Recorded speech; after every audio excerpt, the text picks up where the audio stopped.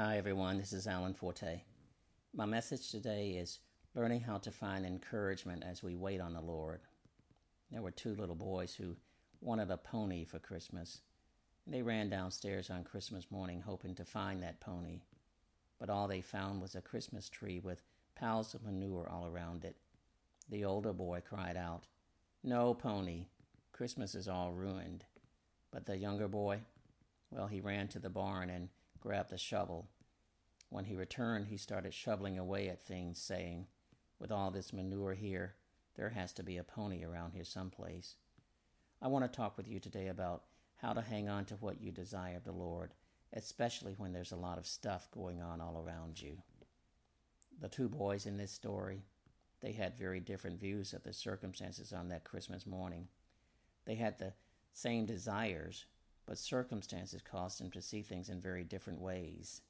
Scripture in the book of Psalms, chapter 27, verse 4 says this, "One thing I have desired of the Lord, that will I seek, that I may dwell in the house of the Lord all the days of my life, to behold the beauty of the Lord and to inquire in his temple."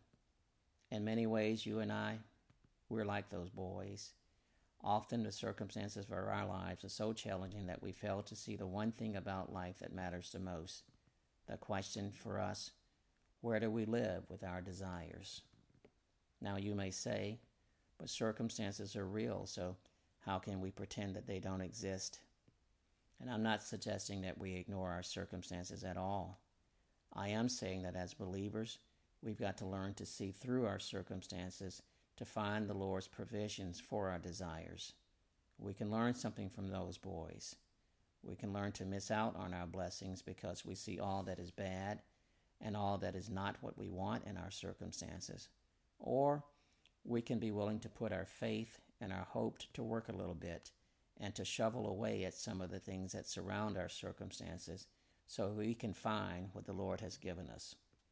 Often we're unwilling, either knowingly or unknowingly, to see that even as we tell the Lord what we desire, we may have to look for that to come in ways that we don't expect.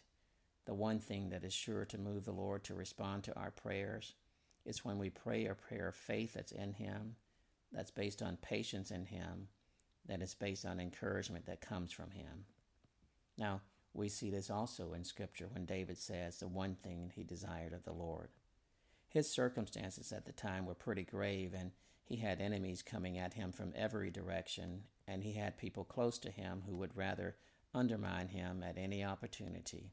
Yet he could say, "I need a lot from you, Lord, but the one thing I desire from you is to live in your house." In a way, David was saying, it doesn't matter what my circumstances are. I want to live out those circumstances in your house, Lord. So what about you and me? Where do we live out our circumstances?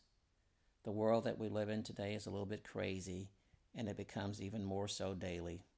We cry out for unity, but the way we live and the things we do actually bring about more division. We say we want a pony for Christmas, but we don't want to deal with the manure and the straw and the caring that comes with owning a pony. As a nation, we don't really want to have a relationship with the Lord, and we don't know how to have a relationship we believe we want with each other. Our scripture today is saying to us, even in a world that's lost within itself and within its own self-made needs, the believer, well, we can still have our desires met when we remember the one thing that matters the most, no matter what's happening around us, is to live dependent on the Lord and in His house. So, like that kid who shoveled the manure away looking for that pony, let's look at the Word today and learn to shovel away at the needs that we have that grow each day, and learn to live by the single desire that is sure to be found underneath all our wants. Here's one thing that is always true for us. The Lord is our light in all our darkness. Let's not look for light in any other place. The Lord is the strength of our life. Let's not have any other thing or any other place we believe that we can draw strength from. The Lord is the place where we may live when we are in times of trouble. So let's learn to bring our troubles to Him rather than learning to live in the wrong places. And in those times when we may feel like we'll faint and lose all hope. Let's remember to believe that we will see the goodness of the Lord while we live, no matter what our circumstances are. The one thing that matters the most, and the one thing that will surely encourage you to live a life that's going to give you the fullest, is to learn to wait on the Lord and to be of good courage, because He will strengthen your heart. If you do this, you will find a shovel someplace in your life that's exactly right for shoveling away at some of the mess that's hiding what the Lord has given you.